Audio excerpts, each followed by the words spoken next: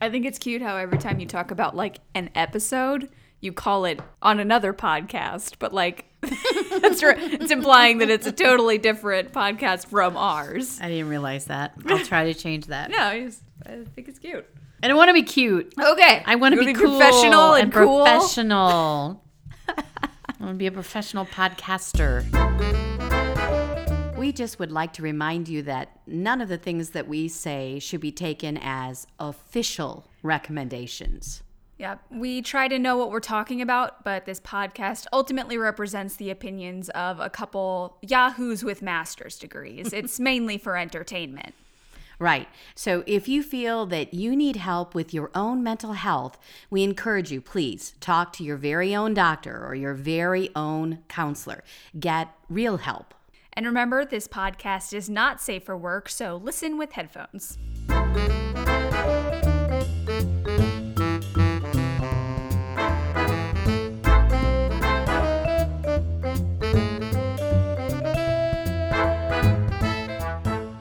Hello and welcome to Freudian Sips. The podcast about brains, beverages, and other BS. I'm Bonnie. And I'm Anna. And it's so good to have you with us again. Thanks. I'm always here, though. It's good to have the listeners with us. I wasn't actually talking to you just then. I'm really glad you're here.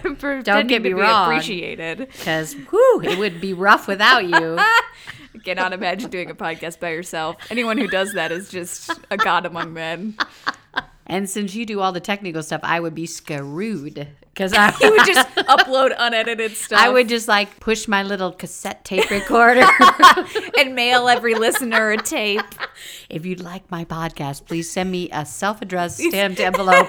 I'll send you a cassette. Send me a postcard and I'll send you a tape. It would be scary. Yes, Sipsters. I will give all the kudos to Anna. She is our technical director. Ooh, I like that. Ooh, I like production manager, supervisor. I can't think of any other terms. Yeah. You're the boss, basically. I'm the boss. Uh-huh. You're the boss of me. It feels like it sure feels like it. So back in the day when you were little and you would say, you're not the boss of me, to me, your mommy. I was just seeing into the future. You knew what was going to happen because then I would have to say, you are the boss of me, Anna. So holding out for a day when that was true. You're the boss of me, Anna. I don't think that's true. I'm still holding out. You're the boss of me in this podcast. We playing with our little mascot, the little fluffy. Podcast has a thing to say. I can't say his name, so I just hey, I don't think that. Okay, that was Anna pounding on her little No, it was mic Podcast screen. Dot. Oh, Podcast Dot. Can we think of a short name that I can call him? Potty? Do we like it? Do we like that? I kind of like it, actually. Tater Tot? Potty. I'm going with potty. It's a potty. Our little toilet. Okay, so we're kind of into October. We had apple pie. What was it called? Just apple pie. Shot. Apple pie shot to begin our podcast today. It is prescribed by Dr.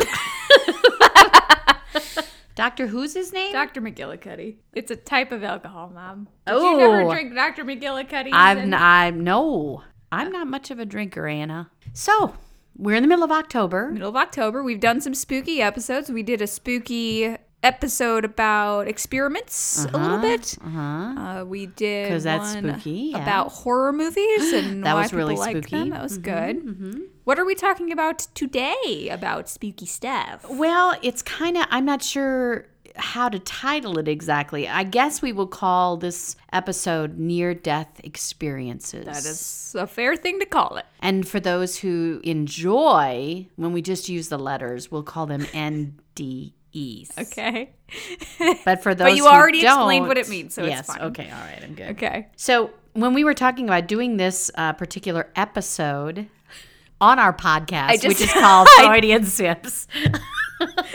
I just got on Mom's tail for calling different episodes on another podcast we talked about yada yada yada, and she was like, okay, I'll stop. So that was a very pointed thing she just said. She stared into my eyes. I am still your mother. Hello, I am your mother. I know, you won't let me forget it.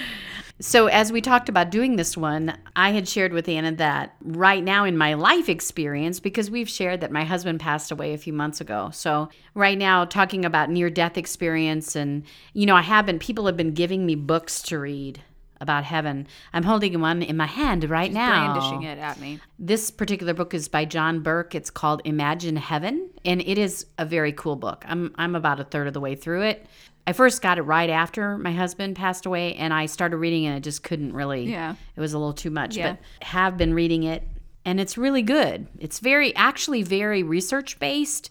Like he quotes a lot of research, and then he talks about people who share their personal experiences with near-death experiences. So it's kind of close to home, like emotional for me to talk about near-death experience, and yet we're doing it kind of in the Spookyville because anything to do with death is kind of a little Spookyville. It's kind of a universal fear is the fear of death. That's a good way to say it. And it's something that even the people who are okay with the theory of death and the thought of death, it's still like, it's a bit of an unknown. No matter how, what you believe with your faith, no matter what you believe about the afterlife, it's still like there's that, I don't actually know. I don't actually know what's going to happen. So it's always a little bit of a fear. Right. So that's why we're including it in the Spookyville. Yeah. Spookyville. Welcome to Spookyville, population Anna and Bonnie. Right, so. And Sipsters.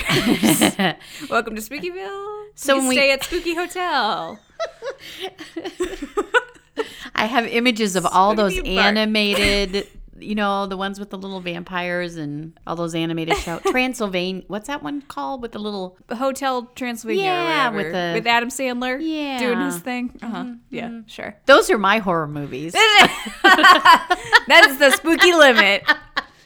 Or Casper the Friendly Ghost. That was another one of my spooky movies. I love that movie. Like, unironically, that's a great movie. It's very deep, actually. is. Yeah. It's very emotional. It's a good movie to watch Halloween kind of time.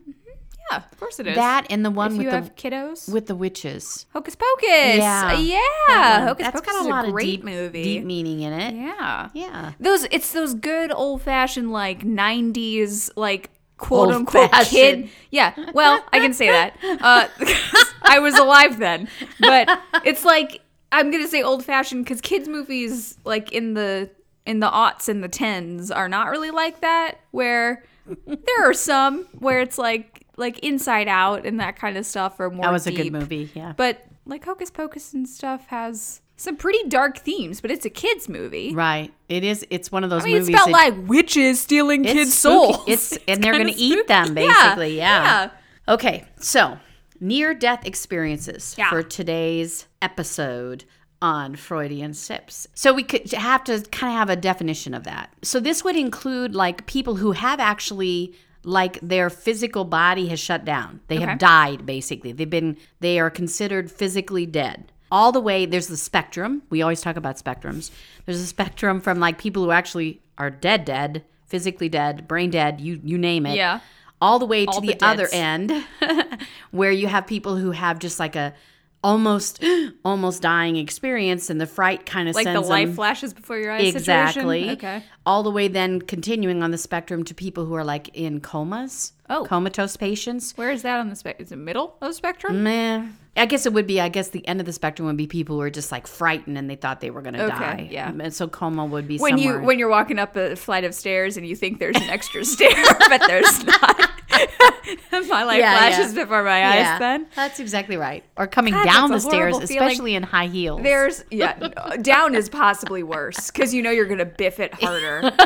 But where is the there's end? this it's in the series of Unfortunate Events book, which is another kind of kid spooky content. But he describes this in the first book. He describes the feeling of the kids losing their parents as when you're walking down a flight of stairs and you think there's an extra step, and when you step, your stomach drops out from under you. And that's exactly how unexpected death is. Yeah, I thought that was a really good description. Yeah. Okay. So what we're going to talk about basically is some of the research that's been done, because there has been a lot of research done. Actually, there have been records of near-death experiences. people who we'll probably talk more specifically about people who have actually physically died and had an experience during that time period. Right. While their body is dead. That to me is what, when I hear near-death experience, that's what I think of. Right. That's what's, I think, broadcast a bit more. So probably, even though this has gone on for centuries, that people have had these experiences, kind of the breakthrough moment in our history was around 1975. Wow. When a book came out that was called Life After Life, which was written by a psychiatrist named Raymond Moody. This is probably the book, okay? But there have been like hundreds of... That's pretty recent, though. I know, because, and you know, as I mean, read as about long it... as we've been dying, we've had near-death experiences, probably.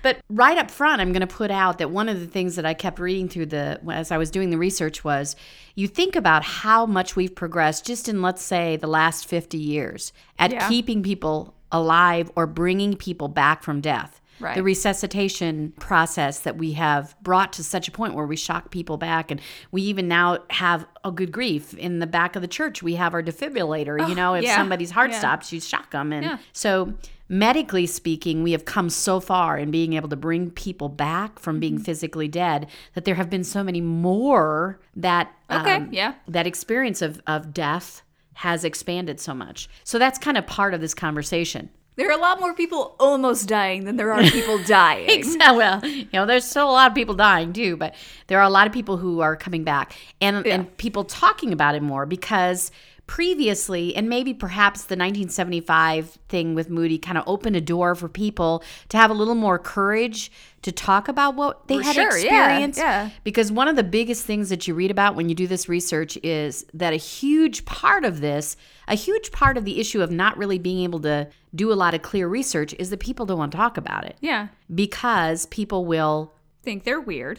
Yeah. Judge them. Exactly. They think it's creepy. Mm-hmm. I mean, it just inherently reminds them that they're going to die someday. Right. There's a lot going on. Yeah. And I think that whenever you have some kind of experience that's not explainable, you very quickly, your rational brain starts to say, well, maybe that wasn't really what happened. Well, maybe I just thought that. Maybe that was a dream. Maybe. Right. And so, of course, there's a lot of research that tries to disprove that the near-death experiences are anything paranormal at all. They're not, there's both sides of this coin.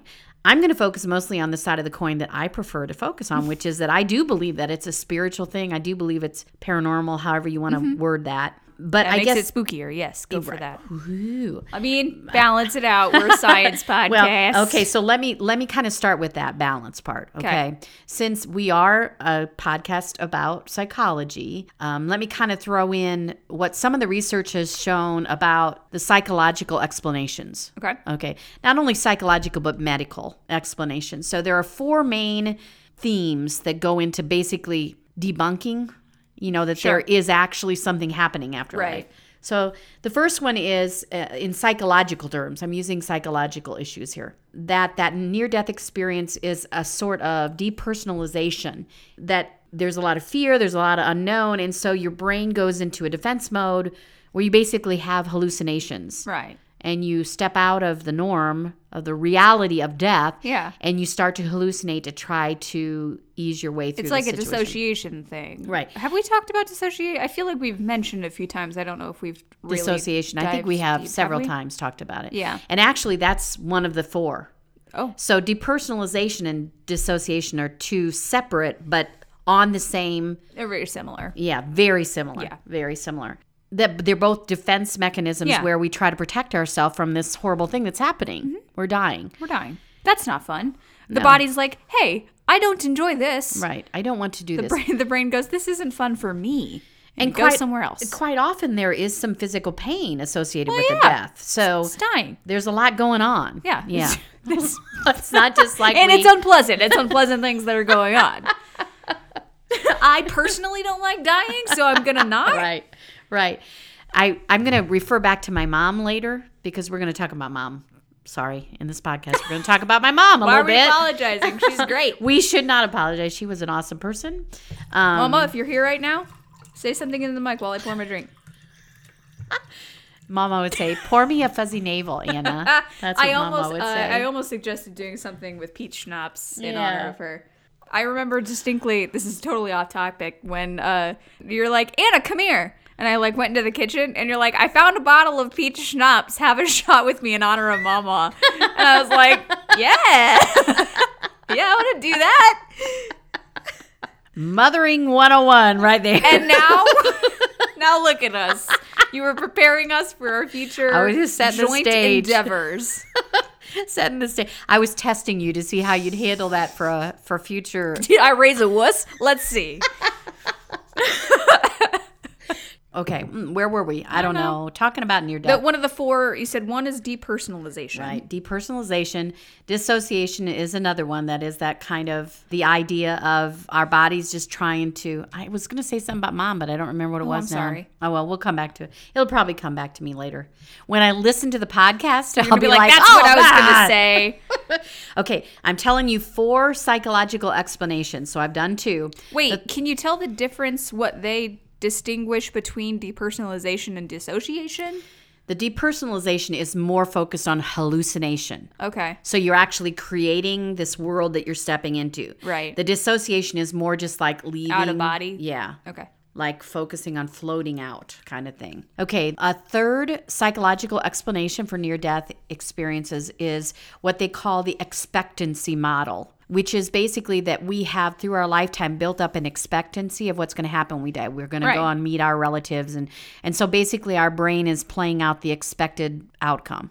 One of the things that they use to debunk that, The debunk the debunker? debunking, yeah, is that in little children who have A rebunking, if you Right. will. that there are many, many, many examples of little children who talk about their death experience who have not been set up for an expectancy model. Okay. So they have not been told you're going to meet your relatives, you're going to do this, you're going to do that. They're little tiny. I mean, even like babies who have a death experience and then in their toddlerhood and young childhood tell the stories of what happened. Huh. There are lots of examples like that. Maybe it's a archetype thing. We will come back to Oh, we that. will? Oh, yeah, Put you mentioned a that. pin in Yihung Pin in because Chong. we will come back to him. Okay. Like big time. Oh, okay. He's a big chunk of this. He's a big chunker. He's That's not not at true. all. That's not true. Okay, the fourth psychological explanation, and this is, in my opinion, the weirdest of all, is called the birth model. And the people who have supported this idea is that when we, I think it's I weird. love that noise you make. I love that like laugh, existential sigh noise. Okay. They believe that in that moment of the death experience that we relive our birth experience. And that's why it's going through the dark tunnel into the light. I'm not stupid. shitting you. That's what you were thinking, Dumb. isn't it? Are you shitting dumb. me? No. Shitting. No, I don't think you're shitting me. I think they're shitting They're themselves. shitting you. Okay. I will buy that. Because so then the debunkers of the debunkers, The rebunkers. who's Please use the terminology. the rebunkers, Thank you. say that this is hooey. These are all technical terms. Hooey, yeah, that's in the Rebunking, research. and it's Uh-huh. hooey because in the studies that they've done, they have also done comparison between people who were vaginal births versus people who were cesarean births, and people who were cesarean births also Still had have the the tunnel event. So That seems like such a weird study to have to debunkity. do. I just pictured some scientist going like, God, this is a study and we have to do Somebody it. has to do tell it. these people It's that they're gotta be weird. us. It's out of my hands. Okay. So I kind of just do that at the beginning to put it to the side, to say Okay. there is a lot of research out there that's trying to say that near-death experiences really are not supernatural, are not spiritual. They're just our brain doing funky stuff. Right. And you can read all about it because there's a lot out there about that. But I'm trying to be objective in saying it seems that there's just as much, if not more, that says, you can't explain this. Yeah. And that's, I think, the bottom line, and you and I have done this before when we talk about research. The bottom line is they can't say There's a lot we what it is. don't know. Right, exactly. And this is big time that. Yeah. Okay, so I'm going to go to Jung for a minute. We're going to go back to Jung. We kind of put that pin That was a in. quick pin. We Okay. put a pin in him. So I want to go back Put to a him for a pin in minute. him like a voodoo doll. Did you know that Carl Jung had his own death experience? Really? Mm-hmm. When he was in a hospital in Switzerland in 1944, he had a heart attack and he died. And he had a vivid encounter with light, with a bright light. His was very unique. It was like he left the earth and he was like, the way that his book says is he was about 1,000 miles above the earth. Whoa. And this was in 1944, so it was like before all the Right, astronauts the moon seeing and stuff. all that cool stuff. And actually, Carl Jung talked about his near-death experience in one of his books. In like he went into it deep, all right? And it actually did kind of change the way he looked at everything. He went and God was like, okay, this is going to sound weird. But we have archetypes, and they're we inherit them, and we and listen to the 4th episode of Freudian Sips. They're gonna do an episode about you. He knew everything. You know, when I was reading about Carl Jung in this, it went on for a long time about his break with Freud, and we did talk about that in episode 4. Mm-hmm. Wow, that was a long time ago. It was. That's One a of good our first episode, ones. though. They should listen to that Solid. one. Yeah. And about how that made him feel so like he always had to prove himself. His break with Freud made him very paranoid about people thinking he was... Almost like he had daddy issues or something. Exactly. But his spirituality... Freud's like, I win! He was very guarded about his spirituality, you know, but he was out there. We talked about that in Yeah, episode 4, yeah. that he was very spiritual and kind of out there on the edges of spirituality. And he based a huge part of his research, he based on another person's near-death experience. And this whole book that he wrote, one of his books is about this woman's near-death experience. And so there's a lot. If you look at Jung, he really supports the idea that indeed there's something when we die. It's not supernatural. It's not Okay. Exactly. It's spiritual. It's supernatural. It's not just your brain Right. having some kind of weird brain thing. Okay? Okay. So that's Jung. Okay. It's Young. I'm going to go back to Raymond Moody, who's the guy who wrote the book Right. Life After Life in Life- 1975. Life to life. Because even though there's been a buttload of research about all this, that's a technical term, yes. Uh-huh. Buttload about rebunking. we kind of go back to him because he kind of, put the base on all Well, this. he opened the door. I mean, we talked about that in our Freud episode, which is our very first, that like we go back to the ones that are pioneers, even if we don't necessarily agree with them, because they opened the doors for the discussion. That's basically. right. And even if you don't really agree with everything they say, that's the bottom line right Yeah. there. Yeah. So let me tell you about what he says are kind of like the common elements of Okay. near-death experiences, okay? Cool. This Yeah. is according to Moody, and it's been reinforced through other research, but we're going to go back to him.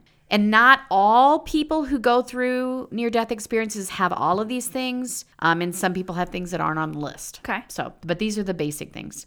An overwhelming feeling of peace and well-being, including freedom from pain, which makes sense. That goes with the depersonalization thing. I mean, it goes to, we do that. We kind of intentionally do personalize with clients when they're going through something traumatic or when we're teaching them to like escape a panic attack or something, that the guided imagery and stuff is kind of a form of depersonalization. Exactly. Where you go to your happy place. That's a very common one. But so I can see how that would jive with that theory. That particular theory, yes. Okay, the second one is the impression of being located outside their physical body.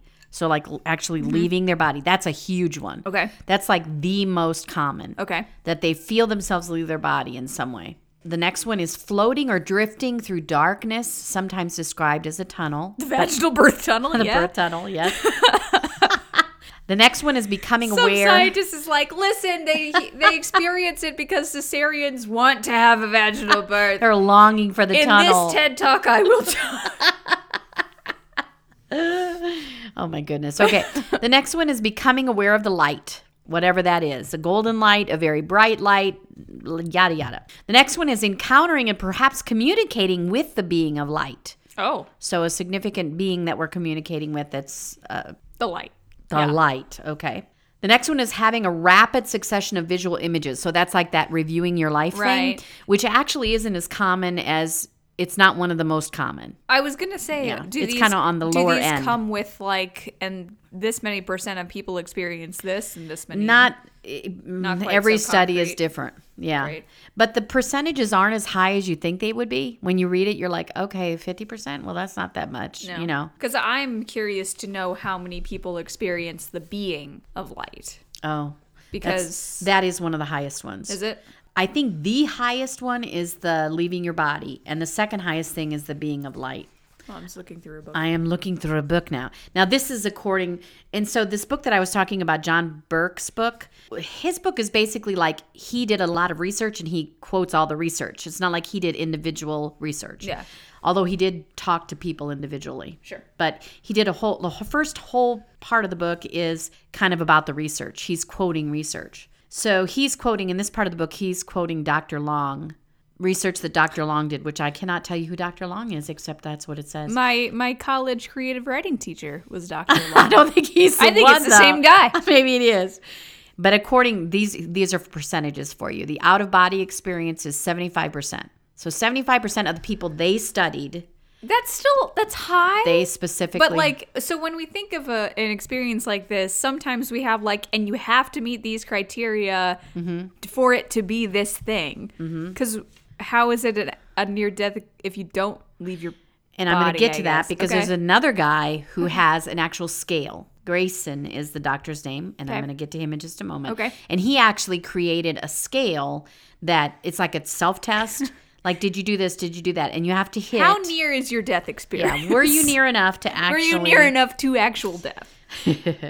So the encounter with the brilliant light is about 65%. Okay. Over half. Well, passing through the tunnel is only 33%. So yeah, a life review is only 22%. that's really low. That tracks with, because I didn't do research on this. If you haven't noticed, Sipsters, we are trying a thing where Mom is doing the bulk of the research and the information in this episode. Next But- time Anna has to do it. I'm up. But I like in the near-death experience stories that I've read, a lot of people say like, you know, they say that your life flashes before your eyes and it doesn't. That didn't Right, happen to right. me. Like a lot of people kind of point that out specifically as like, that's a trope that people use, but it's not as common. Like Right. it didn't happen to me. One of the things that I read was that in the research, that is more common for those people. Remember, we talked about the spectrum, the people who don't actually die, but they think they're going to die. Oh yeah, I can see that. That's the people who have that flash of like, oh my God, I've done all these things wrong, or I've done these things Right. that were good, or I haven't done enough good, or whatever. I double parked yesterday. Yeah, so it's like those things. Yeah. Okay. Let me. Since you talked about the scale thing, since you asked about the scale thing, let me skip to that. Okay. I'm turning my pages. Flippy, flippy, flap, flap. I'm turning my pages. Let me see. This I is- could cut it out if you weren't narrating what you were doing.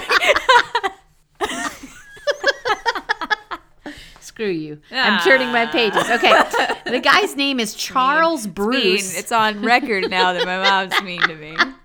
Charles Bruce Grayson. He is a professor emeritus of psychiatry and neurobehavioral sciences at the University of Virginia, and he has co-authored several books, but the one I'm referring to is the 2009 book called The Handbook of Near-Death Experiences. And this test, this scale, is actually used now a lot by researchers. And it asks you questions about your experience. And you have to get the way it's, remind me of what that's called when you have like a 0 means no, a 1 means like some, Likert.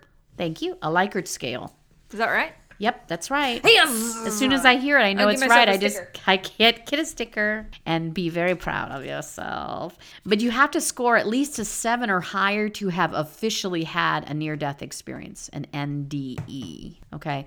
So I'm just going to ask you. I'm just going to tell you what a couple of them are. And so 0 is like no, that didn't happen to me. 1 is like sorta, and then 2 is yeah. Ooh, yeah, for Except sure. they word it differently, but that's my interpretation of it. 2 is yeah, 0. for sure, rad. For sure, for sure. So the first one is, did time seem to speed up? Second one is, were your thoughts speeded up? Did scenes from your past come to you? Did you suddenly seem to understand everything? Did you have a feeling of peace? Did you have a feeling of joy? And then Those are separate? Yeah, those are separate. separation. Did you feel a sense of harmony or unity with the universe? That's okay. Well, that's peace. That's I mean, I Kinda don't the same know. thing. Yeah. But then it goes to, did you see or feel surrounded by a brilliant light? And then it kind of goes into more paranormal questions like, were your senses more vivid? Did you seem to be aware of things going on in other places, like ESP kind of stuff? Right. That's the thing that people say they do? Uh-huh. Has that been tested? Has that been independently verified? Because, Well- if they say, oh, I think this was happening or I know this. Yeah. When I tell you in just a moment, I'm going to share a couple of stories with you. And there's a couple things like that. I listened to a podcast called Hey Riddle Riddle, and one of the hosts, JPC, was talking about how his grandma was in a coma. And when she came out of the coma, the first thing she said was, did Tiger Woods have an affair? And it was 3 weeks before that news broke. And so the family was like, what are you talking about? No. And then the news broke. And everyone's She was like- oh my God, Grandma. When she was floating around, she went to Tiger Woods and saw he was God fooling was around. like, I have something really important to tell you. You're going to be breaking this news, Grandma. You're going to be the first responder here. And actually, when you read the research, the coma patients, in my opinion, are the most amazing. Yeah, that's fascinating. Because, I get because I personally believe that when you die, you do go to another spiritual plane. I do believe that. I believe it's, for me personally, I believe it's heaven. You go see Jesus. It's all good. Sure, great. All the great stuff. I can't wait. All the I great get to heaven see stuff. Jesus and, Yeah. all my relatives will be waiting for me, all that cool stuff. But the people who are in a coma for a week or even, just Years. whatever, and they talk about things that they saw Yeah. or, things that happened while they were in a coma. That to me is just whoa. Because that gives us this look into the fact that our realm that we live in is not it. There's Yeah. so much else going on. Woo. Woo. Creepy. That's welcome to ooh, Spookstown. Spookyville. Go to our Spookyville graveyard. It's the spookiest place in Spookyville. Spooky town. Do you have a spooky boo boo? Go to our spooky hospital. So how about if I get real on you? Yeah, please. I prefer real. Yes. Thank you. Let's get real on you. Bring me the real. Okay. So you ask about the specific things that, and if you look at different research, you can, there's all kinds of names. I'm going to start throwing names, but I'm not going to start quoting all the research. Okay. But Here are names of people. here are just some ideas from some of these studies, some Okay. of this research. Okay. There is a researcher named Pim van Lommel. Awesome name. I'm probably not saying his name right at all, but he did this big study about near-death experiences. And one of the things he quotes in his study is that there was a man, and this is actually quoted in my John Burke book too, Okay. because when I found it, I was like, oh, I just read that in the book about this man who was, I think he was having surgery of some sort and he died and they resuscitated him. While they were resuscitating him, they realized that he had some dentures in his mouth. So they were trying to resuscitate him and he had this plate or whatever. Yeah. And the nurse took it out of his mouth and threw it in a drawer in the operating room. Seems like a weird place to put Like, it, but okay. Where do I put these teeth? Throw it in the trash. I can kind of relate to this because my husband used to he had hearing aids. And so whenever we would go into surgery, they'd have to take out his, Yeah. and then they would always say, do you have any dentures? And they would look in his mouth. And so apparently this guy got through the gate without getting his dentures out. This was the case that made the mask. That's bad. probably it. Yeah. And so while they were resuscitating, this happened. And then he went into a coma, and he was in a coma for several days. When he came out of his coma, they were like, did you have some dentures? I thought you had some dentures. And he told them the story of how they were trying to resuscitate him, like step by step. Wow. He at the end of the story, he said, and pointed to the nurse and said, you put them in that one drawer over there on the table, and he described it. And sure enough, that's where they were. Whoa. So, and he was not only, at that point, he was not only in coma when that was happening, but he was dead when they were trying to resuscitate him. And then he remembered it through all of his coma. he held a grudge. I just think that's, He was like, he's hey, like, bitch, I'm going to get hey, my teeth back. I need to give you a proper lesson on denture care. Okay, here's another one. So wait a minute, wait. Okay. Go back to the denture thing. How does that play with I don't know how much you looked at this for near-death experience, but the stats on if coma patients can hear us when we talk to them, basically. Yeah, see, I didn't. That's How aware are they of that? Right, that's a whole different. Because I can realm. see if we are looking at it as there's awareness. You keep awareness until Right. a certain point. Right. Even if like your heart has stopped beating, if you have awareness consciously, But until you wouldn't. are He fully wouldn't. dead. Nobody said, "I'm putting these dentures in this drawer." I mean, he saw it happen, and he Okay. knew. Like he described who it was that did it and all that. Okay. And so if he heard it, But if it's like when we go through like a really adrenaline fueled situation, our senses get higher and like we're better able to kind of tune our hearing Other and senses, stuff. yeah. That if you're like I'm picturing like laying on a table being resuscitated, which is a very She's alarming closing thing her to eyes, mention. right? I'm going into she's the doing moment. it, she's And role I playing. like hear Satir would love this. like a drawer. You're not holding my hand, so it's not a satire thing. But like I'm picturing like hearing a drawer open and closing. While there are all these people rushing around, like pounding your chest and hooking you up to electrodes and sticking tubes down your throat, I don't know. you're gonna hear a freaking drawer open. I don't know how senses I'm work. rebunking you. Reba- You just debunked me, but I rebunked you. Okay, you rebunked me. Good job. You rebunked me real good. Okay, here's one for you. Here's one. Debunk Is this. rebunking the title of this episode? I think it is. So these researchers are named Melvin Morse and Kim Clark. That's all I know about it. You have to be illiterate to be in this study. Jim Johnson was invited. He couldn't make it. Joe Smith. Joseph. No, it doesn't. Mom, it's not No, it alliterative. doesn't move at all. I had to go back in my brain to what that means. Okay. Anna, you're making it hard for me to concentrate. Sorry. That's what happens when I don't have notes. Okay, so they had the story about this woman who, I don't know how to tell the story. She was in a coma for quite some time. Okay. She left, according to her, she left her body during near death, like when she was resuscitated. She left her body and she like went out the window of the hospital. She's like, and "Peace like out." flew up. And while she was out there flying around, Rad. she noticed that on the third floor, outside of this building, the third floor, outside the window, there was a shoe, like sitting on a ledge outside on the third floor where you couldn't see from down on the ground, okay? If you Okay. looked up, you couldn't see the shoe. And it was a very specific shoe. I can't remember how she described it, but she noted that the shoe had a worn little toe, like the edge of the shoe was worn on the little toe edge. Sure. And the shoelace was tucked beneath the heel. So when she came out of her coma, she said that to someone.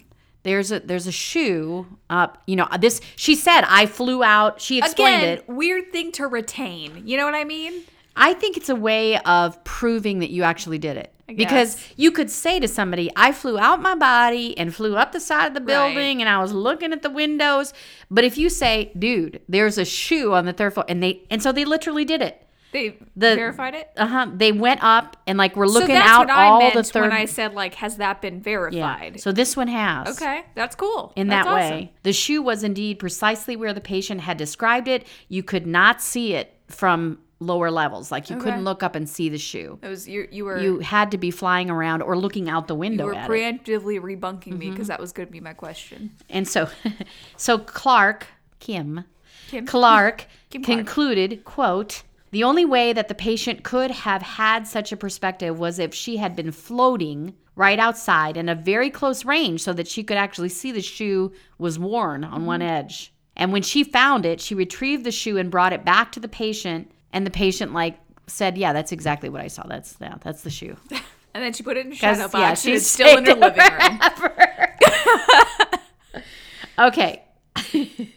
But there are, if you do start to read, if you go online and you look to see stories of near-death experiences, you find everything from, there's a very famous book about the little boy. Heaven is for real. Heaven is for real. Yeah. And boy, that made a big splash, That was a big book when it came out. A big part of that was that while he was on the operating table, he later described how his dad was in the chapel praying and his mom was in the waiting room calling people. And yeah, you could debunk that and say, well, that's what would happen. He could use his imagination. But he quoted the things that his dad had said in the chapel when he was praying and those kind of things. And I'm not saying that I 100% believe every person who's ever told a near-death experience. I'm not saying that. But the piles of evidence are overwhelming. So, okay, now personal experience. Okay, yes. My mommy. Yeah. My mommy, your mama. My mama. Actually, my mom had a couple of near-death experiences, but She was almost dying right and left, which is really. actually another thing in the research that often people who have had one will have more than one, which is kind of creepy and good and cool and weird. They But got practice. I think the most significant one that my mom used to tell was, and she, before I even say this, I have to say that she told me this when I was, no, I don't know. I remember first hearing it when I was an older child. I was going to say it was a pretty older common child. story. Yeah, she told it several times, Yeah. but she did tell me that she didn't tell people at first. Oh. Because she didn't think people would believe her. Right. And that's kind of the theme that goes through all this research is that people don't want to say it because they don't think people will believe them. So mom was, my little brother was the third child that my mom gave birth to. And there was a lot of birth trauma. My little brother he wasn't a breech baby, but for lack of a better way to describe it, it was like he was trying to be born chest first. So he had his head pushed back, and he was trying to come out with his chest. That's not funny because it sounds very It's traumatic. horrible. It was but, very traumatic. It just the mental image of the baby Right. going like this way, this way, Is like this how you want me to do it? like this. Yeah. And my brother was a big baby and mom was a little person. So there was a lot going on. He was overdue by almost a month. Wow. And he was Wow. born in 1964, which is another thing. You know, in those days, they didn't do C-sections very easily. Because when I remember, as I think back on it, I think, gosh, Mom, after 3 weeks, when you go in and say, I'm dude. very surprised they Yeah. didn't do Yeah. that anyway. Yeah. But I guess, yeah. But that was the day where Product they at the didn't. time, yeah. C-sections were very rare. At least around here, let's put it that way. So she went in. We didn't get C-sections in Illinois We until didn't like do that. 1984. So during the birth experience, and we did an episode about hypnosis. Yeah. Do you remember which episode that was? Nope. That's I a can look it test up. for you. And Mom had done hypnosis for my birth, but it didn't work very well for my birth because my birth was very quick. But so then she really She didn't liked even that. get She didn't in get the there. She hypnosis. just, She's like, yeah, "Ah, dang it." I'm like, I'm here. But for my brother, 16. 16. That was kind of the thing in the 60s, the hypnosis and, you know, kind of like a precursor, like on the edge of the Lamaze. And we talked about that in episode Yeah. 16 that she found great use with that. Right. It really was worked good. for her. Yeah. Yeah. So she had the person who was helping her with the hypnosis in the birth. And she was in that place of not feeling the pain because of the hypnosis. And the doctor basically made a comment like, if this child lives, this child is going to have a lot of deficits, you know, and a lot of mental issues, or I don't know how he said it. But that snapped Mom out of her hypnotic place and immediately felt all the pain, which was extreme. It's like getting hit by a truck. And the way Mom told the story was she died. That's when she died. And Yeah, she your did. body goes into she shock. did literally die.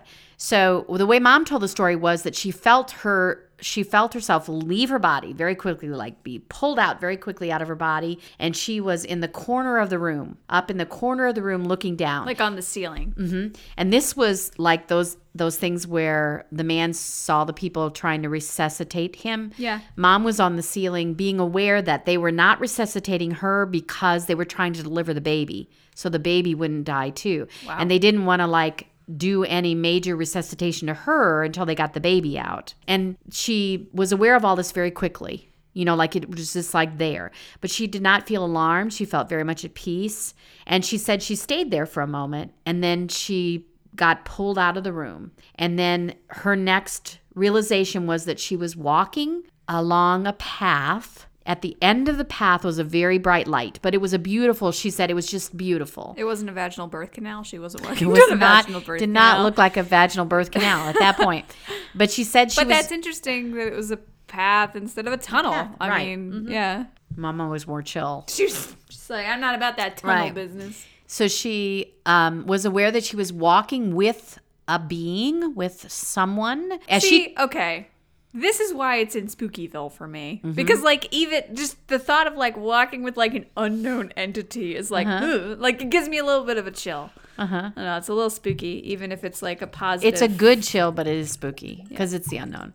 So she was aware that he was like a being of light, was the way she described him. Right. She would then say, I believe it was my guardian angel, because that was her personal faith, that her guardian angel was walking with her. And she said they were talking, but they weren't talking like with their mouth, right? So it was mental. Talking with your brains. Yeah, mental communication. And she felt very at peace and very full of joy, but then she was aware that she would be leaving my dad with 3 little children. Yeah. And Dad, who is now in heaven. Bless his heart. I love you, Dad, but yeah, Bless his I soul. get why Mom was a little concerned about She's that. like, no.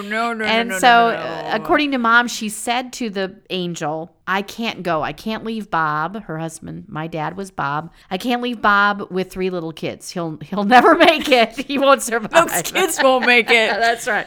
And so, according to Mom, the angel, the being, kind of gave her a choice and said, okay, it's up to you. You can keep going. We can go forward, or you can go back. It's up to you. And Mom said, I don't want to leave, but I have to go back. Yeah. And so then she said that what happened is that he I'm using that term, but Sure. that's not right.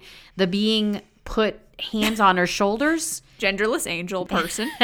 and kind of like turned her around, physically turned her around so she was facing the other side, turned her around. And in that moment, then she was, bam, back in her body and Whoa. felt them resuscitating her and pounding on her, and all the pain came back and all of the realization of being in her body again. So when I looked at this scale, this Grayson scale, like she was like a 14 or something. You only have to be a 7. I was going back to that scale. Uh-huh. It seems easy to get 7. Yeah. That's I don't know. Doesn't seem like a balanced scale to me. But okay, yes, Right. that is. But I do believe that. I mean, I believe it not only because my mom would never lie about anything, yeah. but I believe it because of my spirituality and what I believe about life after this life. Mm-hmm. So when I hear those kind of stories, I'm with you. It is Spookyville.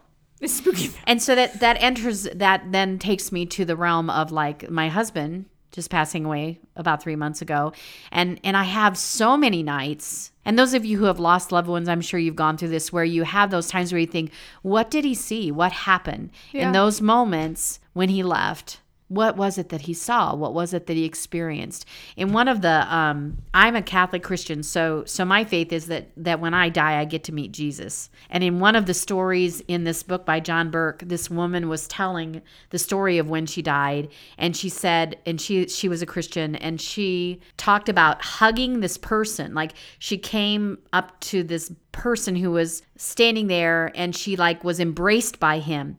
And the way she described it, I was like sobbing when I was reading it, because it was about how she could feel like his beard against her cheek. Oh. And the image that we have of Jesus Christ in our faith is that, he was this bearded man. When he was in his physical body, he was a bearded man. And so I have this image of that moment when you die and there you are. Getting a hug seems like a good thing to happen right after you die. Right. Like, oh, I'm sorry, Yeah. buddy. Yeah. Here you go. Bring it in. Dude. Bring it in. Bring it in. Dude, you've been This through sucks. a lot.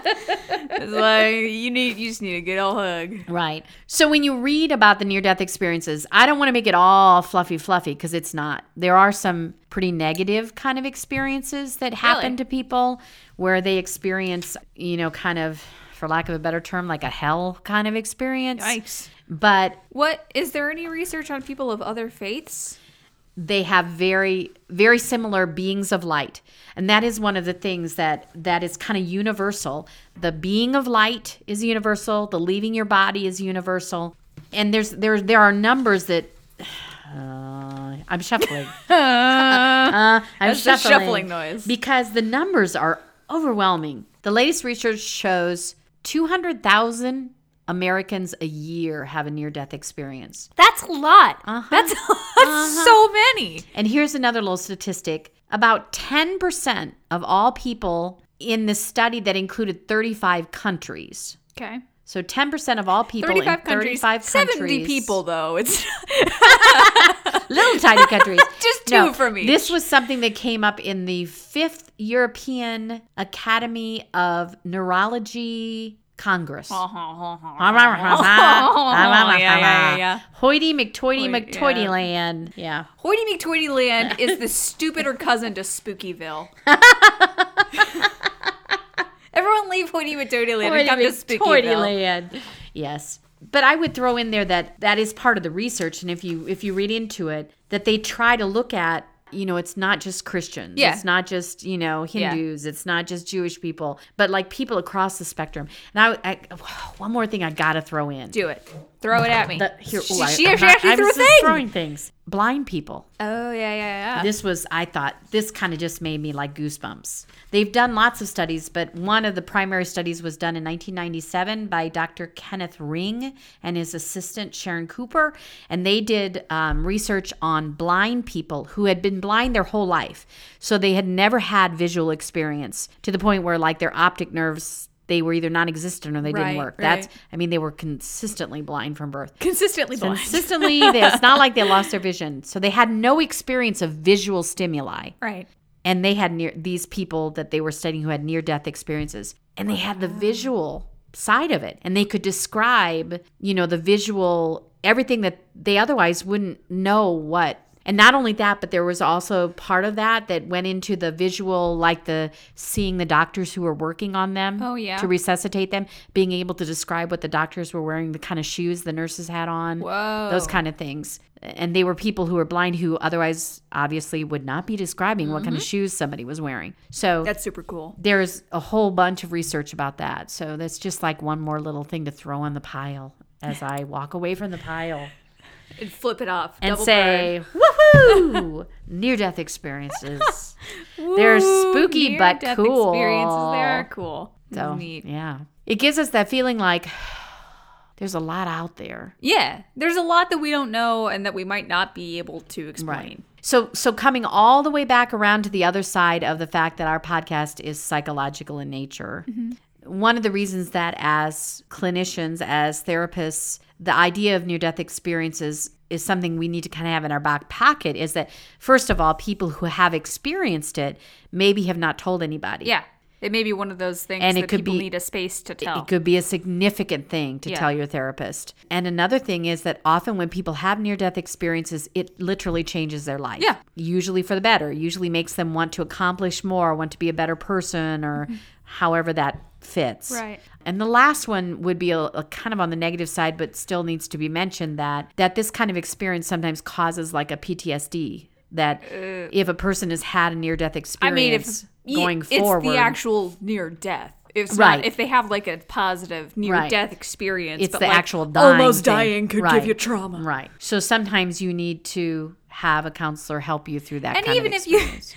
we don't want to be too in the box here. If you've almost died at some point, even if you're listening to this and you're like, I almost died and I didn't have an experience like that, that might be a thing to talk about too. Right. And like, that almost dying could give you trauma, and that even if you didn't have one of these near-death experiences, it doesn't make your trauma any less valid. I'm going to put a little thing out there and then put a pin in it as we end. We don't have time for pins. It's going to be a pin till the next episode even. That remember when we talked about hypnosis and how some people are more susceptible to hypnosis? Yeah. Some of the research shows that people who are more open to near-death experience, like all the whole broad thing, has to do with their REM and even having those wakeful dreams. Yeah. That might come up in a future. It might come up in a future. It might happen sometime down the road. Yeah. Okay. That's near-death experience. Not a Fun. real cheerful thing, but a little spooky. Could be cheerful too, depending on how you look at it. I was going to say, it sounds like I a lot think of it's them pretty were positive. freaking cheerful. Yeah. There's good stuff. There were some people who went to hell for a little while. It's all about the light. Whose fault is it's that? all about the love. It's all about the good stuff. Yeah. Getting hugs. Peace, joy, love. Getting God hugs after you die. I'll take a God hug. Seriously. I will seriously take a God hug. Okay, that's all I got. All right. And I don't got anything because I didn't do shit to research for this episode. Well, the next time I get to say that. There you go. So we have one more spooky episode. We have a spooky episode for spooky Halloween week. And then we'll be done with that. And then you may exit Spookyville on your left. And then we go into Appreciation Thanksgiving Town. Thanks, Bill. Gratitude land. Gratitude is big in counseling. Yeah. So wrap it up, baby. You wrap it up. You wrap it up. Okay, well, I will say thank you so much for listening. And I would encourage you, we always talk about self-awareness. So if you have some stuff going on when you hear this episode about near death, whether it's your own personal issues or maybe you've lost someone, and this brings up some issues of grief or some things that you need to talk about, it's an awesome way to do it by talking to a good therapist, a good counselor who will help you with those situations. So thank you for being a faithful sipster. And please remember to rate us, review us, subscribe to us, interact with us on social media. Freudian Sips Pod is our name on everything: Twitter, Instagram, Facebook. Go to our site, freudiansipspod.com. Email us, freudiansipspod@gmail.com. I'm doing so many motions because I wish they could see your at motions. some point saying this stuff just gets so repetitive. But pretend like they've never heard it before. That's the whole thing. Uh, Somebody never heard it before. okay. What do I don't, well, that's a lot of Now pressure. I threw you off. That's a lot of pressure. We are still doing our review promo where if you review us, you rate us, and you send us a screenshot of it and your address, we will send you a sticker, a die-cut sticker of our cool logo. And we are also I put it on the back of my car and it looks really cool. She has one on her car. She has one on her laptop. She has One on my forehead. She sticks them on people as she walks by them. She sticks them on her shirt. They're graffitis. Yeah. We have merch. Go to our FreudianSipsPod.com and there's a merch link. Go buy some merch. It's very cool and very soft. I'm wearing my Freudian Sips Pod sweater. And it's so soft. It's so soft on the inside. Yeah, the material is awesome. very The nice. pictures are awesome. Well, thank you. Because my daughter designed them. I don't think you made the material, though, did you? I did. I weaved I it know. myself. I know. You like caught the little I butterflies make and took their these in the silk basement of my house. on your little wheel, like What is it Cinderella called? or Like Sleeping Cinderella, Beauty. Sleeping Beauty. Oh, had yeah, it. yeah. Yeah. The little No, spinning wheel. like Cinderella. I make them with a wheel. broom. It's not very efficient. Get your fairy tales buy- straight, for so God's sake. Buy my merch that I made with my own two hands. And even if you're not getting a sticker, leave us a rating and review because it'll make us happy. And really, isn't that reward enough? We're much easier to get along with when we're happy. Yeah. You'll like us better when we're happy. Our theme music is Sweeter Vermouth by Kevin MacLeod. It sounds like this.